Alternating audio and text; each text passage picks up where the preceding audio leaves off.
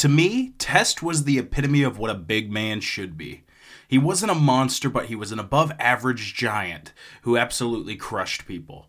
Although being more of a heater, bodyguard, or guy who just beats people up type character for the majority of his career, he demonstrated real personality at times when needed and had a diverse moveset that honestly just felt perfect for a guy his size and then some. He is, in my opinion, an underappreciated talent, and even though he doesn't have the resume that others on this podcast will have or hold, he will go down as one of my personal favorites. Behold, this is the episode for Andrew Test Martin.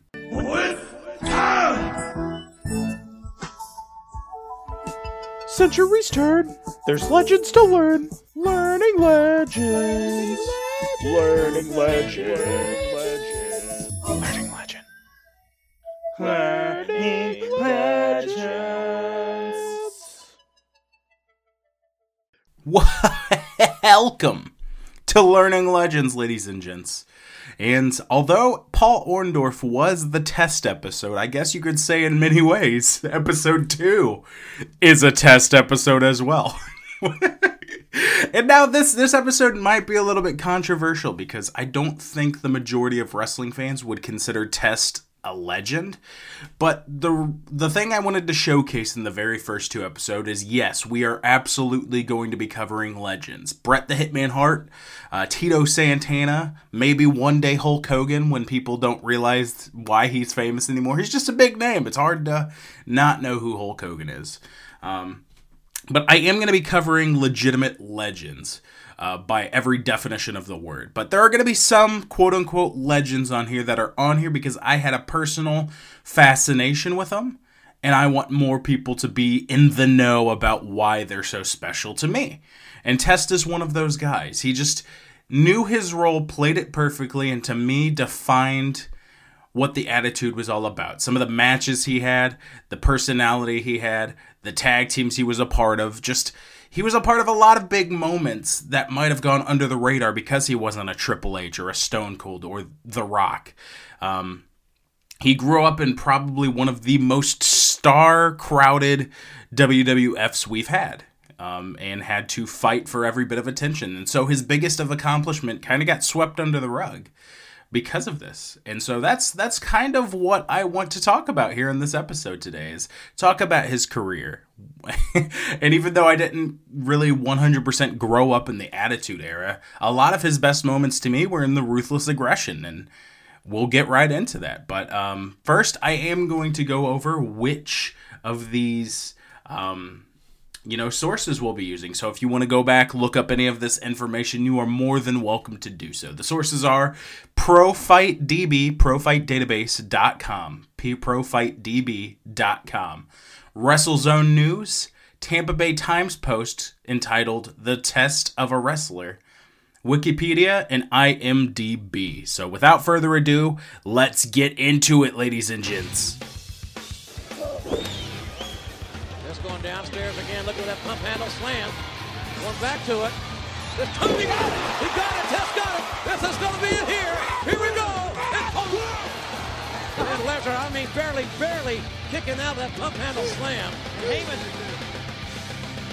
Andrew Martin was born in March 17th, 1975, in the small hockey town of Whitby, which is located in southern Ontario, Canada. He attended Henry Street High School with NHL superstar Eric Lindros, to which Andrew had the pleasure of skating on the same ice as him in his early years. The athletics didn't stop there, though. He would also participate in football and lacrosse, being able to make most of his size at this early age. He was a lifelong wrestling fan and recalled spending many nights watching WWF pay-per-views. One event in particular, his friend looked at him and said, "Bro, you could totally do this." And that kind of sparked the entire idea at the beginning. In fact, there was one night when Test went to a house show at the Sky Dome, and one of his friends who was working security at the time informed him where the wrestlers were all going to be headed after the show. This series of events would take Test's night in a crucial direction to Planet Hollywood Restaurant in Toronto. Up until this point in his life, Test had used his size and frame to be a bouncer at bars, but decided his talents could be used elsewhere as he looked to get into the world of professional wrestling. The Planet Hollywood restaurant would also be the location where Andrew Martin would find himself meeting the legendary WWF superstar, Bret the Hitman Hart. The story goes as follows, courtesy of Test himself. So I jetted over to Planet Hollywood and I walked in. The manager of the restaurant came running up to me and said, "Are you one of the wrestlers?" I guess he thought that was because of my size. I said, "Yeah." He took me up to the VIP lounge and started giving me drinks and giving me VIP treatment. Then some WWF office people started coming up, and they tipped him off that I wasn't one of the wrestlers. He said, "If you want to stay up here, then why don't you work security for me and make sure no one else comes up here?" I said, "Sure." So I stood there, and a few more office people came up. Then Carl DeMarco, president of WWF Canada, walked in, and right behind him was Bret Hart. He smiled and said hi. Eventually, Carl DeMarco came over and started talking to me. He asked what I did. I told him I was really interested in getting into the wrestling business. He said, "Let me bring over someone who can tell you." He brought over Bret. There I am talking to a guy I watched on TV all my life. We were talking about various schools, and at the time, the WWF had the Ultimate Warrior University promo going on. He told me by no means to go there because Warrior couldn't even wrestle, let alone teach me how to wrestle. Originally, he was going to give me my number to Killer Kowalski School. He said that to call Carl's office and he will leave the number for me. I told him I appreciate it. I called Carl's office in a couple days and he said he wanted me to come in for an interview. 5 minutes into the conversation, Bret called. He put Bret on speakerphone. Bret said there was something about me that caught his eye. The way I was interested in the business. He said I had a ring set up in his house, and he was training 3 other guys, and he wanted to train me too. He said he didn't want anything from me. I would have to pay my own way to get there, but he didn't owe me. I didn't owe him any money. He said he couldn't promise me anything, but after 3 or 4 months, he'd be able to say if he thought there was potential. I was flabbergasted. I told him I would come down. 2 weeks later, I quit my job and drove 48 hours to Bret's house. I ended up training there 8 months with Bret and Leo Burke. Edge and Christian were training there for a bit. Mark Henry was there, and so was Ken Shamrock as well. After 3 months, Bret took me aside and said I was going to make it. I reminded him of himself when he was breaking into the wrestling and how I picked up on it so fast.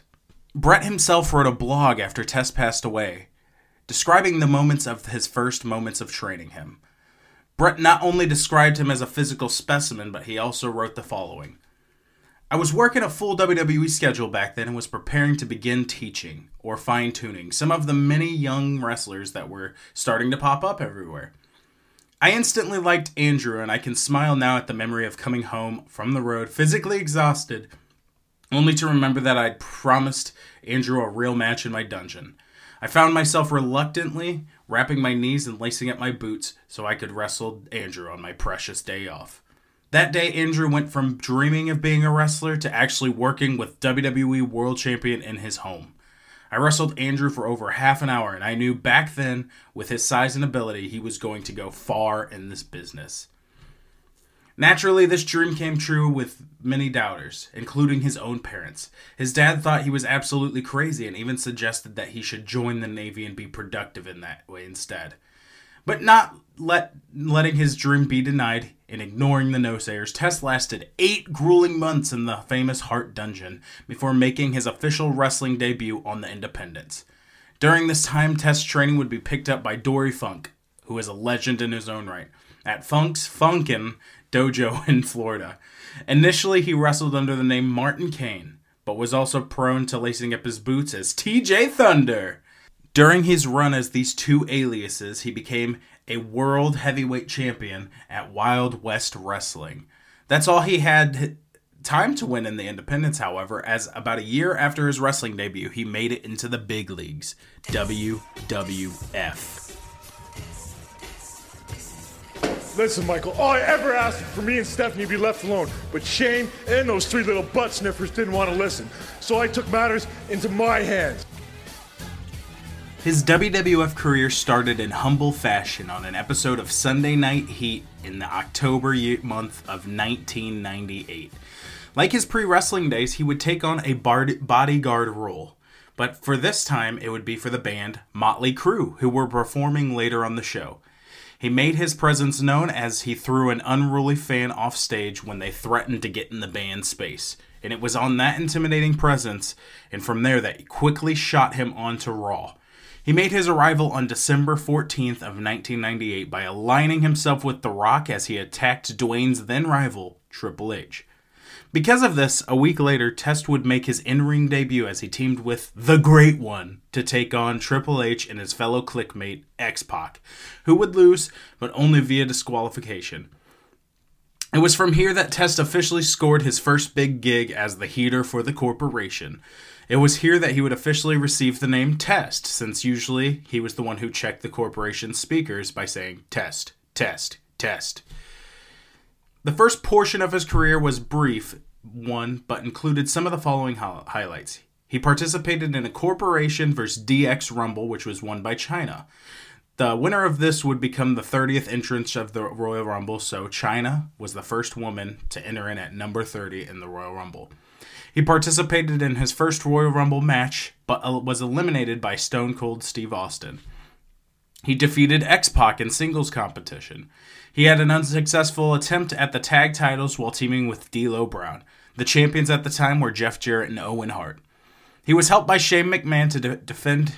He helped Shane McMahon defend his European Championship at WrestleMania 15. He was disbanded from the corporation. He joined the Union, which was him, Ken Shamrock, Mankind, and Big Show, who all took on and defeated the corporation in a 4v4 tag match before quietly disbanding. So up to this point, he had been a bodyguard. It would essentially be the same thing as describing what Wardlow's career accomplishments have been since he's just the bodyguard of MJF. Obviously, you can't talk about Wardlow's accomplishments without pretty much talking about what MJF has accomplished. And so that's why I kind of just did all the minor accomplishments here, but either way, he just kind of got thrown around a bit, and it wasn't until his next big storyline with the boss's daughter, Stephanie McMahon, that Test's big break would come. This would lead to many famous moments. For starters, the Love Her or Lose Her match, which is where Test legitimately took place in a match against Shane McMahon, and if he won, he got the blessing to date his sister. This match took place at Test's first big SummerSlam moment, which he won, allowing his on-screen relationship to continue with Stephanie McMahon. So much so that it led them to getting engaged, but that's where the other memorable event, probably the more memorable event, occurs. Stephanie ends up getting hit over the head with a trash can by British Bulldog, and this causes her to develop a case of amnesia. In spite of this, Test and her are still working and planning the wedding, but on the night of the wedding, Test pins Triple H for a quick roll-up. So you don't see Triple H for the rest of the night. But that doesn't mean Triple H doesn't have the last laugh. As Test is waiting for Stephanie McMahon to walk down the aisle, Triple H pops up on a video. And a video surfaces later in the evening of Triple H and a drugged-up Stephanie McMahon in Las Vegas getting married in a drive-thru wedding ceremony. And in spite of this unspeakable situation, Stephanie McMahon would team up against Test to start the Helmsley-McMahon era. And Test was a part of that. Yeah, for those who don't know the moment or can't relate to what I'm talking about, it's not about how when it happened, but how many times did we consummate? I don't know the exact quote, but it's something like that. But yeah, that happened with Test. And a lot of people don't remember that at the time Test and Stephanie were in the middle of a relationship. They just remember that Triple H essentially got the last laugh. In this time frame, the Helmsley McMahon era would make things very hard for Test.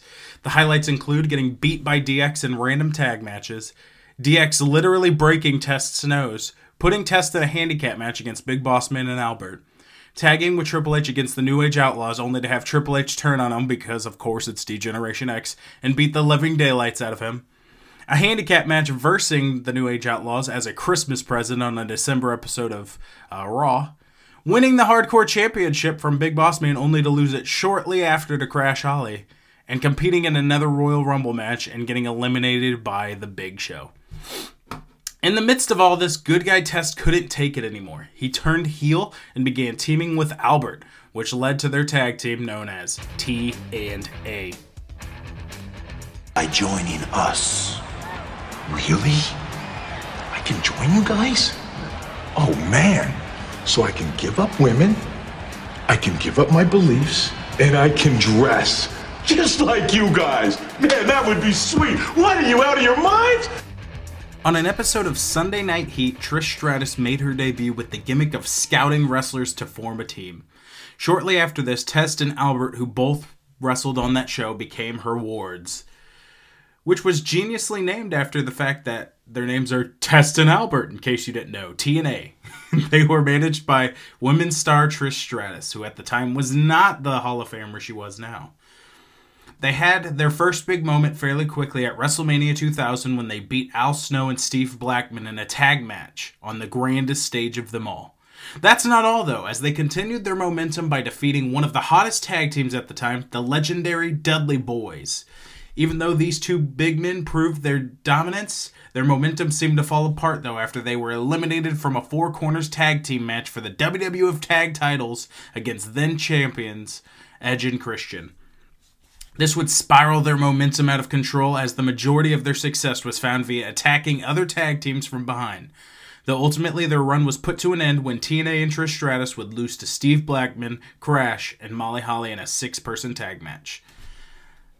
Although they didn't break up right away, it was revealed later that through the orders of Helmsley-McMahon connection, Albert was ordered and obliged to attack Test. He roughed him up so badly, in fact, that there was a storyline of internal injuries, and it was proven by the fact that blood came pouring out of from Test's mouth when they found him backstage. And this kayfabe put him out for a little bit so he could have some time off. But after taking just a bit of time to recuperate, Test came back ready for another singles run, this time hitting it in full stride. In spite of only surviving a little over 2 minutes in the 2001 Royal Rumble, he did just enough to eliminate European champion William Regal. This gained him a shot at the European Championship that Monday against William Regal, which Test capitalized on in a big fashion. This would spring him forward in a feud with wrestling legend Eddie Guerrero, who was being supported by the Radicals. Eddie Guerrero, Dean Malenko, and Perry Saturn at the time were the people who made up the Radicals. With the help of the APA, Alkaloids Protection Agency, Farouk and Bradshaw, supporting Test, the two sides were evened, and a series of matches between the two factions would take over Test's career for a brief stint. During this time, Test would get a shot at Triple H again, which ended badly as Hunter would powerbomb him through the announce table, allowing him to pick up a victory by DQ, but at what cost? Test would rebound, though, by getting a brief run with the Hardcore Championship, eventually capturing it from Rhino, only to lose it back to Rhino a couple weeks later.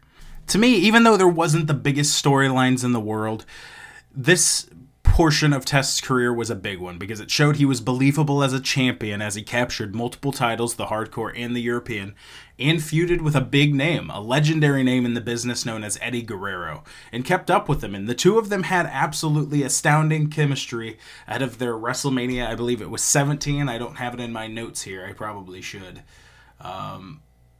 But yeah, propelling them forward, they had a pretty big rivalry, and it showed the versatility of Test. Up to that point, he had been a really big man, and yes, he was fast, he was agile, but he showed it in an entirely new way, as he was able to keep up with the speed, agility, and everything of Eddie Guerrero. It showed that he was something truly special, and so when the invasion angle came along, there was no wonder why he would play such a big part in some of the storylines.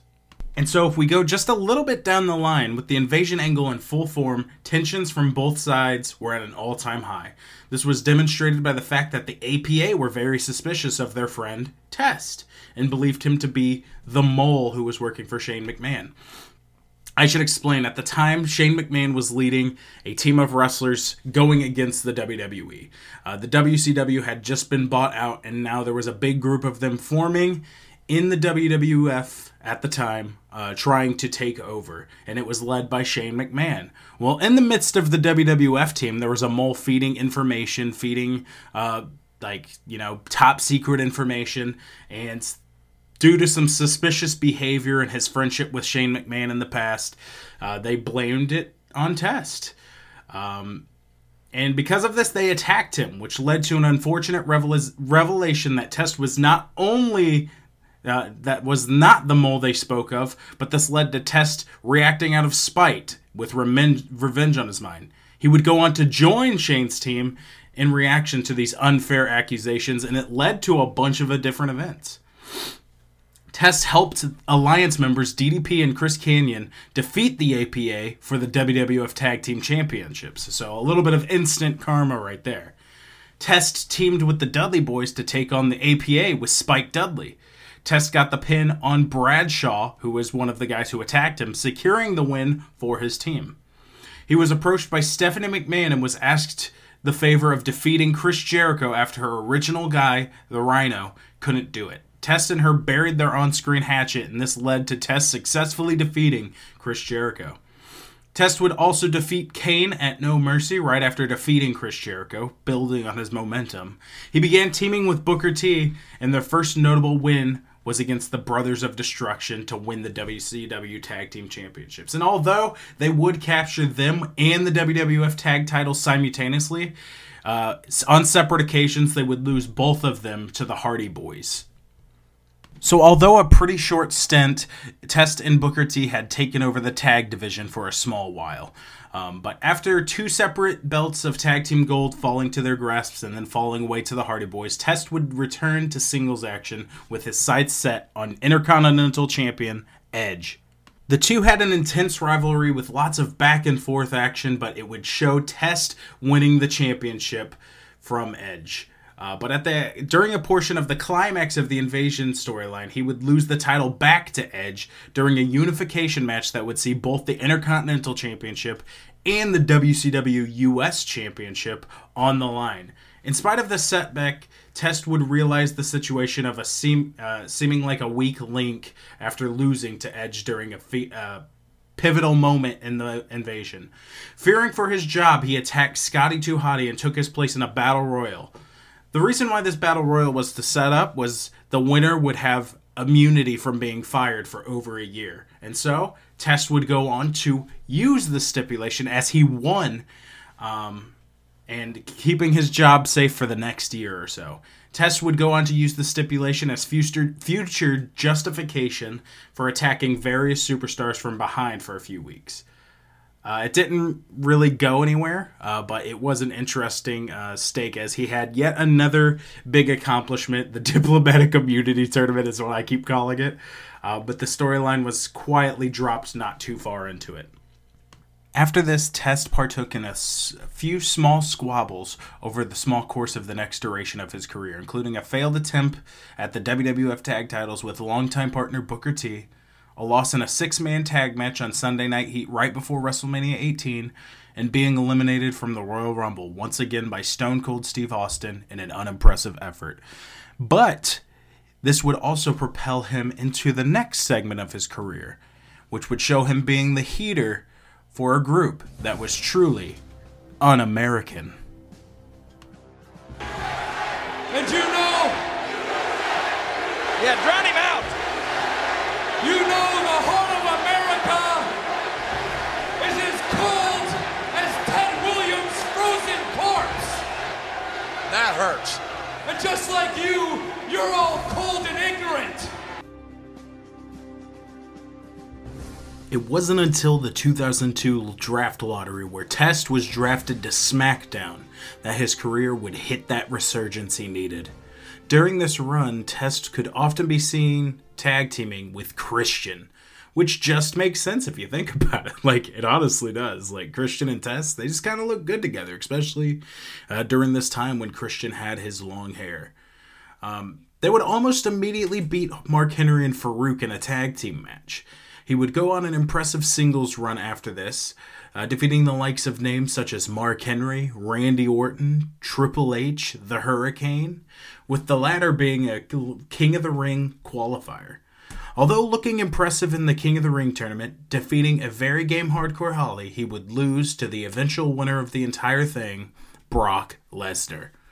In spite of this, on that same year, on the July 4th episode of SmackDown, Test joined Christian, Lance Storm, and William Regal to form the Un-Americans, which was a group of wrestlers who believed that the WWF was holding them down due to their country's lineage.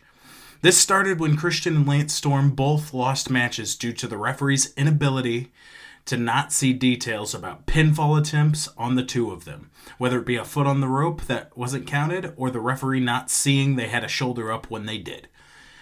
It was a faction of, well, primarily Canadian wrestlers. The one exception was William Regal, who joined a little bit later on, but due to his friendship with Lance Storm and his British heritage, kind of made sense with the group.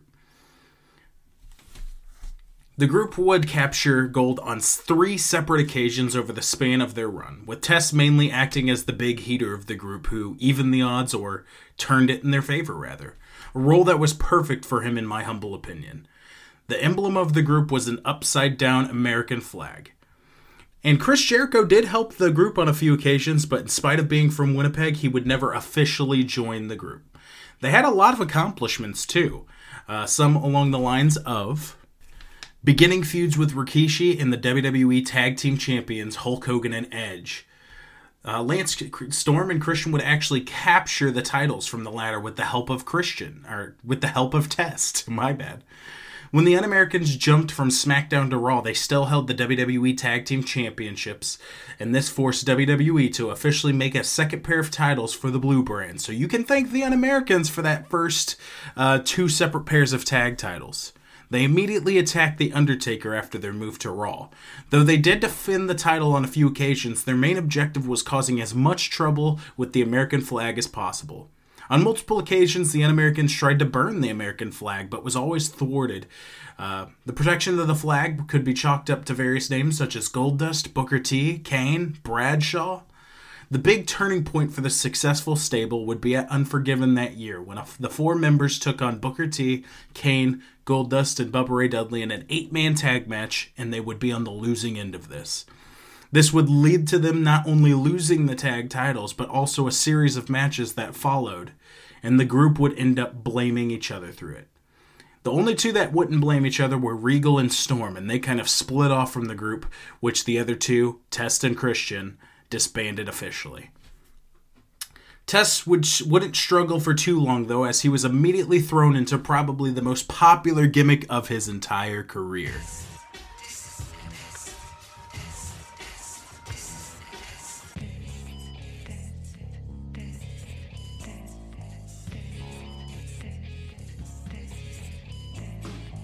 First of all, I was supposed to marry nice and easy Steph the Sleazy. Yeah, right. Then I got hooked up with Goldilocks and her big-headed bear. Well, now that I've dropped the dead weight and become European champion, now more than ever, and for the future, let's see who can pass the test.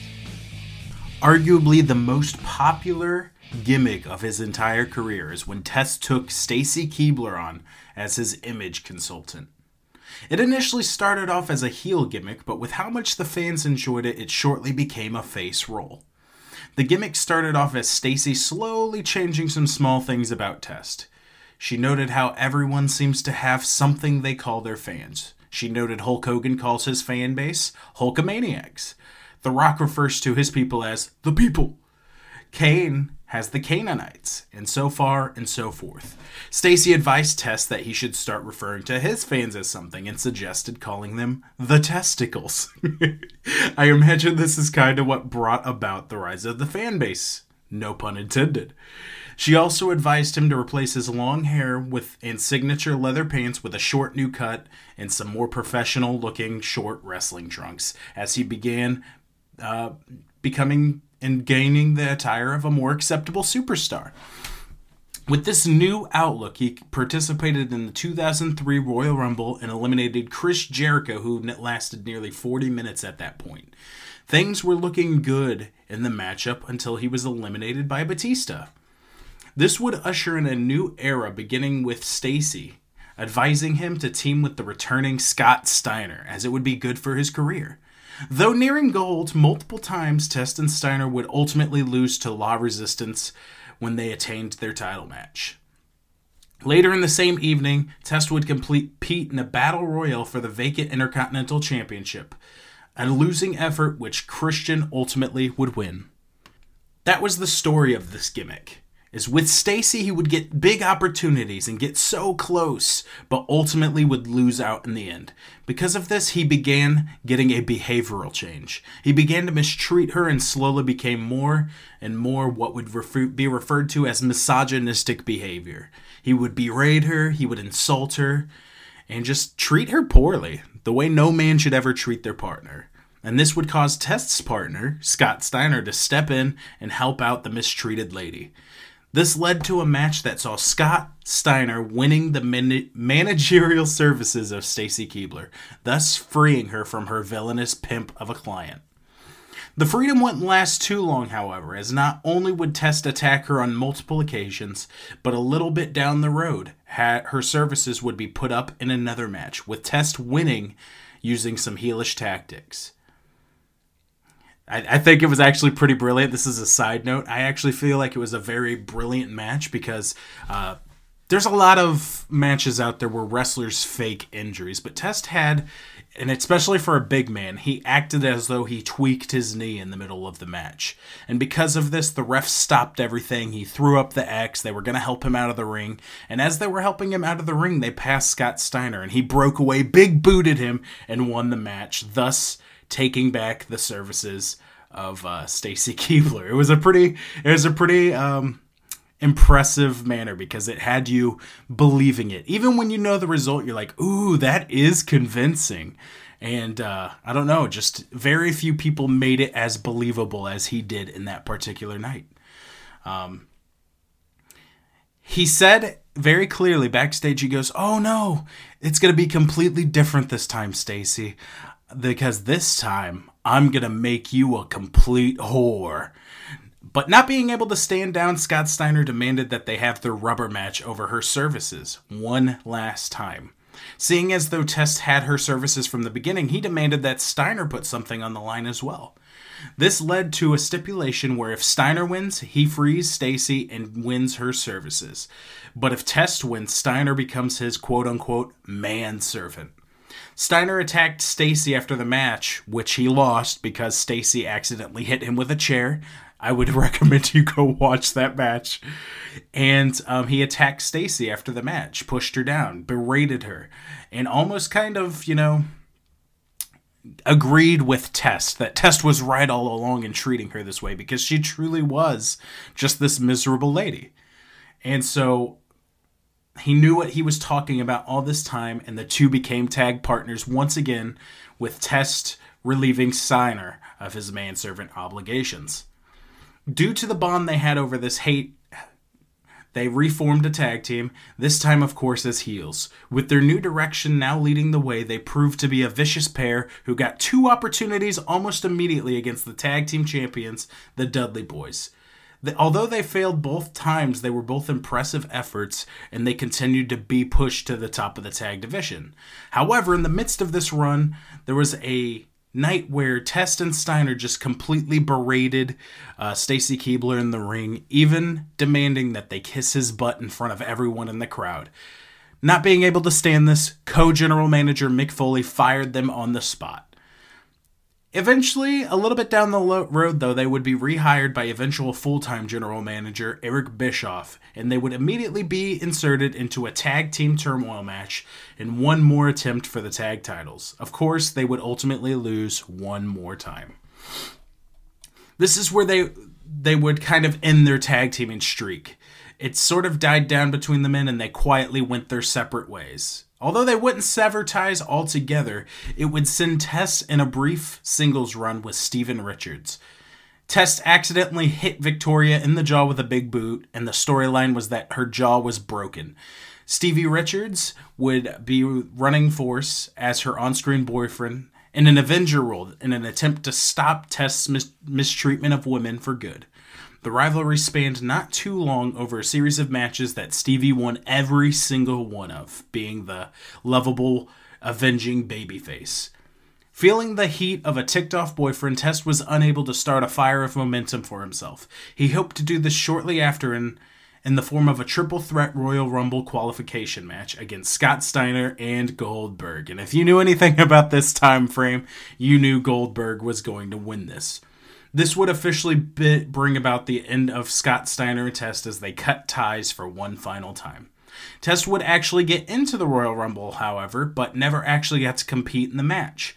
When it was time for him to come out as number 21, he was found knocked out backstage by Sheriff Stone Cold Steve Austin. We soon discovered that it was his replacement in the Royal Rumble, Mick Foley, who was the man that attacked him.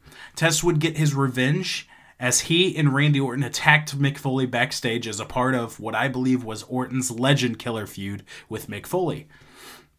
But before a while, due to some injury issues that began to creep up, Test primarily stuck to Sunday Night Heat schedule around this time and battled various names such as Rico, Stevie Richards. He even had a match against RVD and Booker T in a tag team match. But ultimately, during this small run on Heat, he fully re-aggravated his neck injury. And after a spinal fusion surgery, it would be a factor that ultimately led to WWE releasing him around this time. Test's surgery was in July of 2004. He would rehab and let his injury heal all the way up until May of 2005, to which he took to an independent scene run. He wrestled at Wrestle Reunion 2, which is a wrestling convention where unconventional matches are put on for the fans. In this match, he bumped elbows with the likes of the Masked Superstar, Steve Corino, and Original Evil Clown, as they tagged in a losing effort against D'Lo Brown, the Blue Meanie, Tom Pritchard, and Dusty Rhodes. With that being his first real big test back in the wrestling landscape, he would soon participate in the tour of the World Series Wrestling in Australia, with his most notable win coming against Samoa Joe. Just imagine that match. You can watch it. His most consistent and prominent role around this time was in New Wrestling Evolution, kind of spelled like New Metal, NU Wrestling, where he played a character named Bigfoot, which of course was because of his devastating finisher, the Big Boot. Not to mention his tour of Italy, where he feuded with former WWE superstar Mark Jindrak. It was these endeavors and traveling experiences that brought him full circle to the WWE during the revitalization of the ECW brand. His debut match would be against Al Snow, whom he beat in routine fashion. This would lead to him joining the ECW New Breed, which at the time was Mike Knox, Matt Striker, and The Big Show. It was after all of their fresh young talent had left. They would align against the ECW originals Rob Van Dam, Sabu, Tommy Dreamer, and The Sandman. The feud was very back and forth, with Test losing a few times, but ultimately being one of the New Breed members who consistently picked up wins. Due to this rising momentum, he earned a spot in the infamous Extreme Elimination Chamber at the even more infamous December to Dismember pay-per-view. He had a strong showing in this match as he pinned both Hardcore Holly and RVD, but ultimately was beaten down by the ECW champion, Bobby Lashley. This would jumpstart Bobby's big rivalry with Test, as the two battled multiple times, resulting in 3 total ECW championship matches, all in a failed effort for Test. Test proved to be formidable, but the trigger just wasn't ready to be pulled at any point during this run. It isn't confirmed, but speculation suggests that this was all due to Test failing a wellness policy.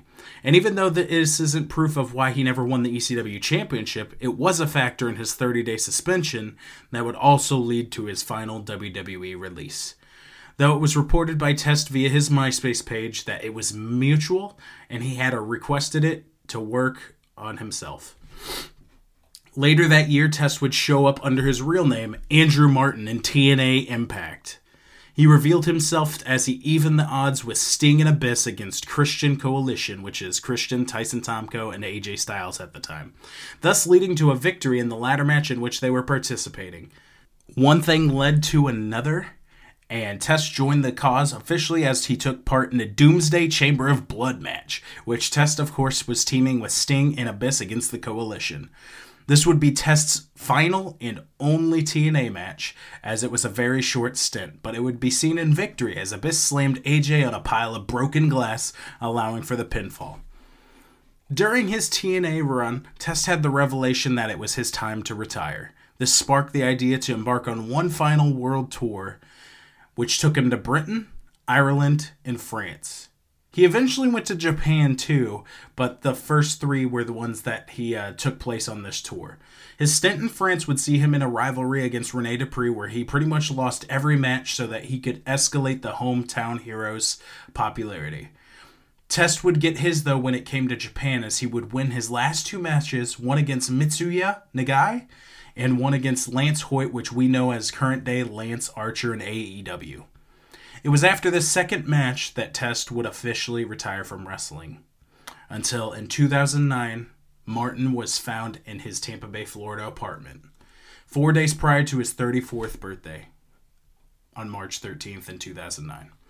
Police were contacted after a neighbor reportedly realized Martin had been motionless on his couch for some time, seeing him through a window outside Martin's apartment, prompting the neighbor to call 911. Authorities retrieved Martin's body after scaling his balcony and confirming that he was indeed dead. Toxicology reports revealed that Martin's death was caused by an accidental overdose of prescription pain medication oxycodone. It has been reported that August 2008, Martin had entered a drug and alcohol rehabilitation center after reaching out to WWE for help regarding his substance abuse trouble. Sorry, I ended it really prematurely. It was later determined by a forensic pathologist, and I'm not going to try and pronounce this dude's name, that Martin had severe chronic traumatic encephalopathy, CTE, a brain condition caused by repeating concussions and subconcussions, concussive head injuries that can cause severe headaches, mood swings, depression, and or behavior. Martin's body was cremated and the remains were flown to his family in his hometown of Whitby. And that kind of brought about the end of Test's career. And I'm kind of glad that towards the end there he got to retire on his own terms and kind of got to pick the last couple people that he would face.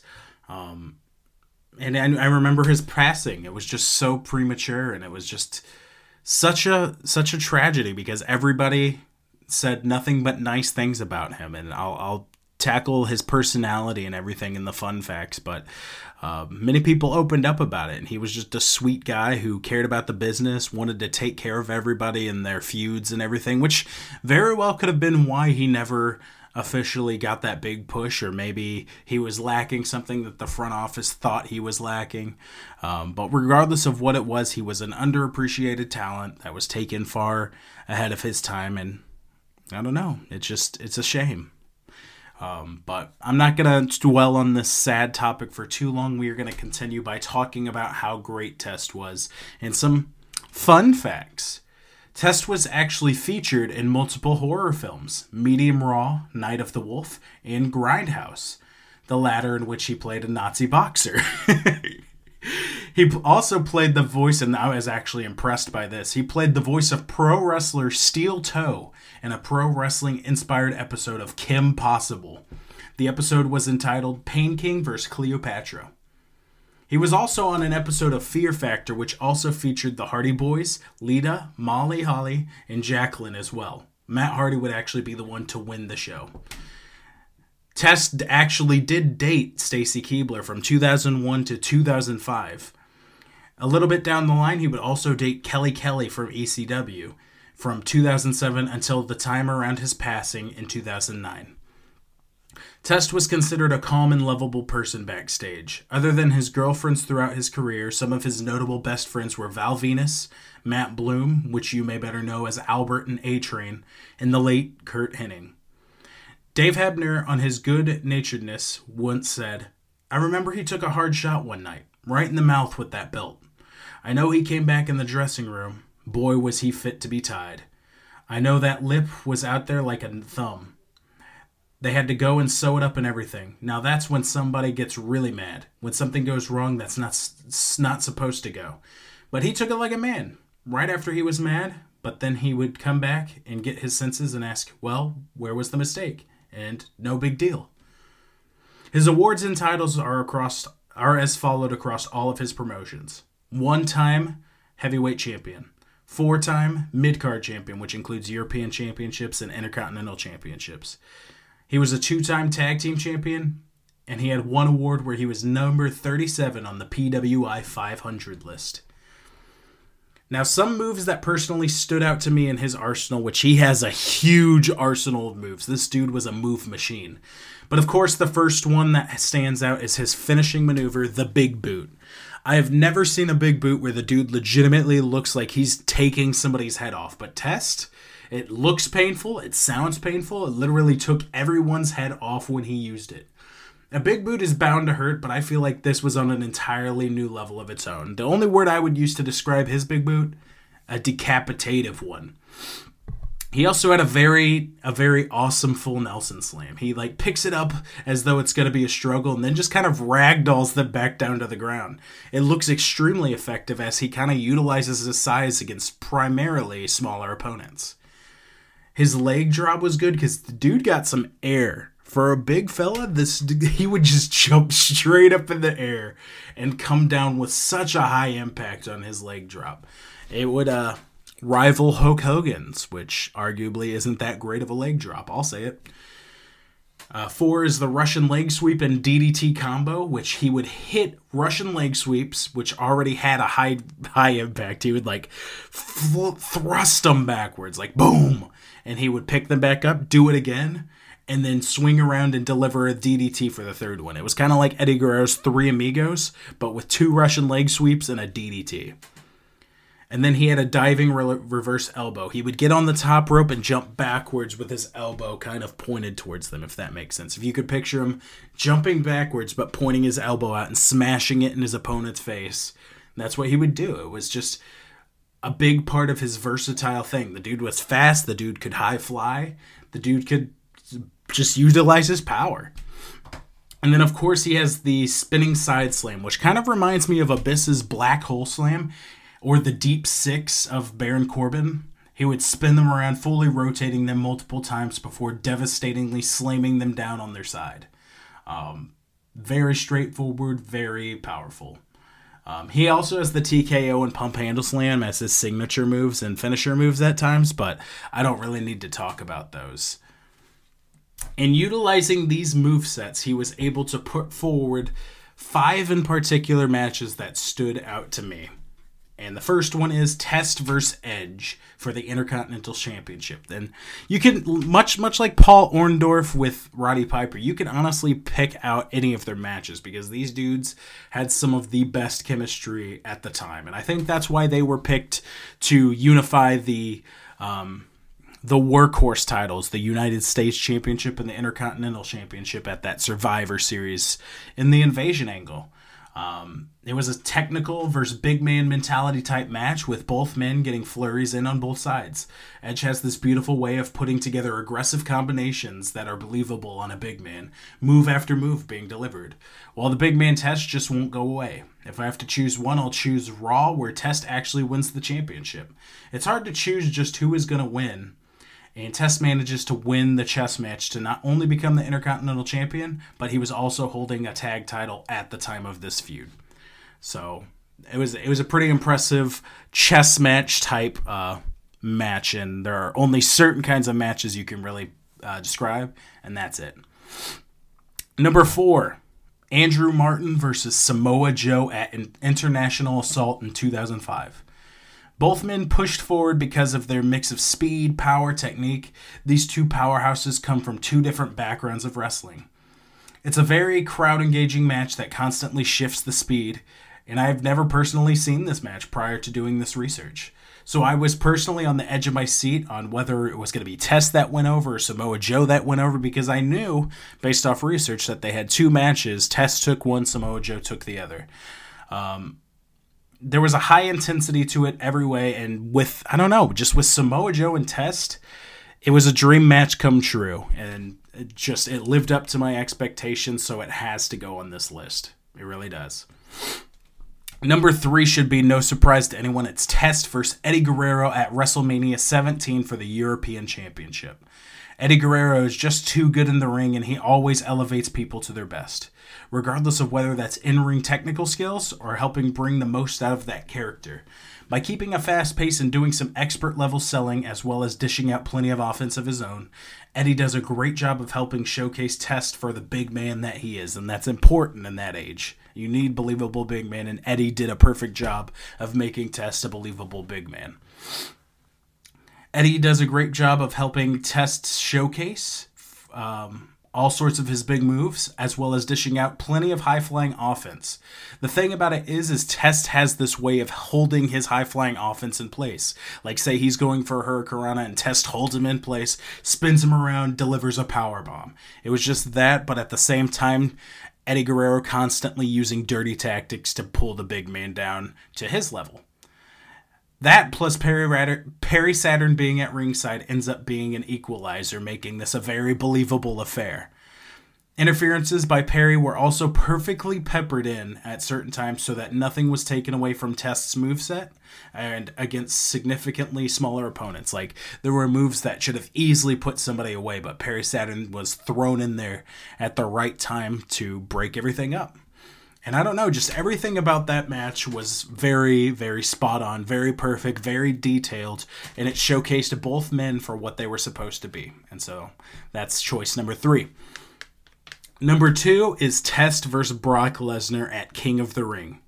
At the time, this may have been the biggest test for Brock Lesnar. To quote JR, this was a bona fide battle of the heavyweights, with both men hitting signature moves.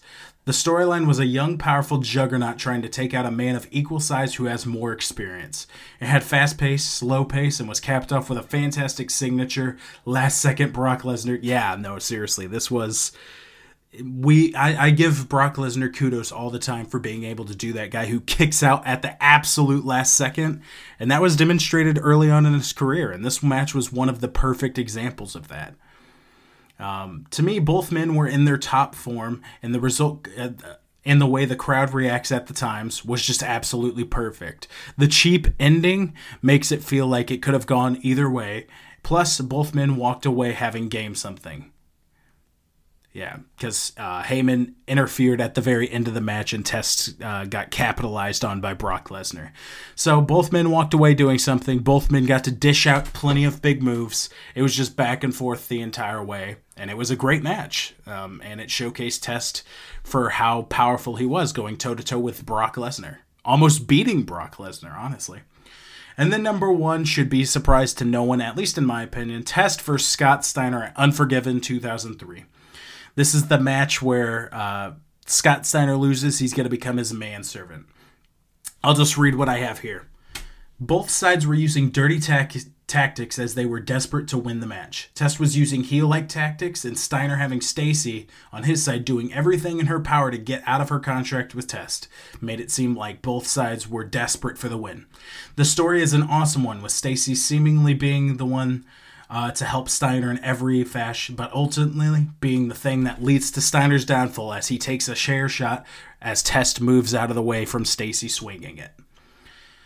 It's a back and forth match with a few false finishes, and at the time the crowd was heavily into it because they didn't know who was going to win. It was just fantastic in every single way, honestly. It was the epitome of how great Test is. He was a cowardly heel at times, he was a powerful man at times, and he was just dastardly in every way. Whenever he wins, and how vicious he is to Stacy is just fantastic. He knew his role and he played it perfectly, and that's what I keep saying. And those are the 5 matches I would recommend. And so that is it, ladies and gents. I hope that this episode wasn't just a test, but that it hit on every orifice just like Test did for the majority of his career. Hopefully it did for you exactly what it needed to do, just like his career. Just keep saying it over and over. But seriously, even though a lot of people might not consider him a legend, I consider him a true focal point, pillar, dynasty of the time. I don't know the exact word for it, but he was definitely who I picture when I think of the beginning of the Ruthless Aggression era and the end of the Attitude era. He just defined what a big man could be. Fast, versatile, powerful, a little bit of everything. And to me, he could have been so much more than a heater, but I don't think he minded doing it. And he was good at it. He was good at whatever role you needed him to be in, and I feel like we can truly appreciate him. So, hopefully you guys enjoyed learning about one of my personal favorites, Andrew Test Martin. Hopefully we continue next week, and I Can't wait to hear what your guys' thoughts are on the episode. I would encourage you to leave a 5-star review on Apple Podcasts. You just type in Learning Legends Podcast wherever you listen to podcasts, and if they have a review thing, you can do it. But you can also email me at the email in the comment section, or not the comment section, the detail center below. And yeah, just let's get in the conversation about this. Tell me your favorite test moment. Tell me your favorite moves. Tell me just anything about him. Let's get the conversation started. And also comment on what things I can improve on this podcast and which legends you would like to see in the future, because I want to do as many legends as the people who listen to this podcast want me to do. So thank you guys so much for listening. Thank you for tuning into this test of an episode. And I hope you all have a wonderful day, night, or whatever time of day it is. But I hope you all have a good one. Later, guys. Boys, I'm here to serve notice. There's a new enforcer in TNA. The Punisher, Andrew Martin.